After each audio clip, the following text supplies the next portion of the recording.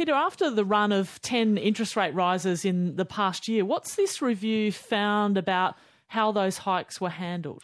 Well, Sally, the review has pretty sharp criticism for Philip Lowe and the RBA board about the use of what's known as forward guidance and the signal from Philip Lowe that interest rates would stay near zero until 2024. The review received feedback about strategy and judgment on this matter and found that the 2024 signal, quote, significantly affected the RBA's public credibility, that borrowers saw it as a commitment.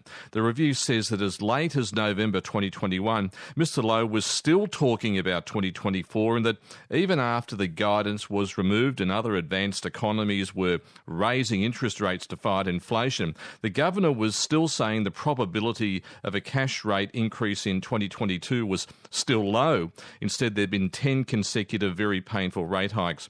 The review found the fallout could have been reduced if the RBA board gave more consideration to the credible views of outsiders about inflation and that calendar-based guidance carried a significant risk and that the RBA board didn't receive or request significant material to support a robust debate.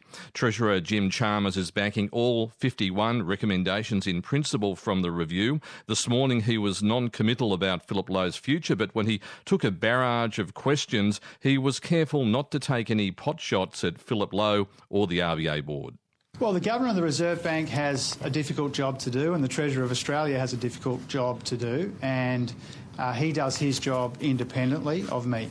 There is some commentary and analysis about the making of monetary policy in recent years. I'll encourage people to check that out, but my job is very different, not to second-guess decisions taken, but to make sure we have the best combination of transparency and independence and expertise so that we have a world-class Reserve Bank into the future.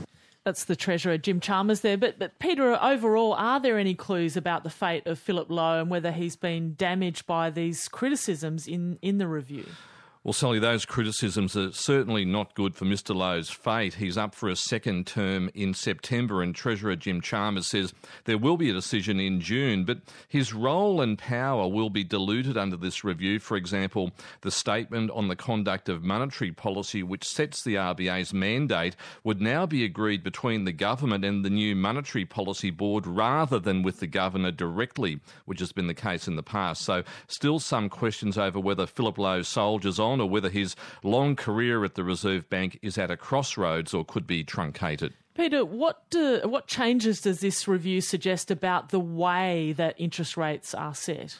Well, a lot about communication. The review wants a much clearer monetary policy framework with the creation of a more expert monetary policy board that would have better processes, greater transparency, sitting aside a governance board to take pretty much a helicopter view so that rate-setting power would be diluted from the governor and Mr Lowe would be challenged more on rate-setting decisions. No change to the inflation setting target to keep inflation between 2 or 3%. Also a recommendation for the Monetary Policy Board to meet 8 times a year rather than the current 11 to allow more time for in-depth discussion. As we know, there's almost a national focus on the rate rises on the first Tuesday of every month except January.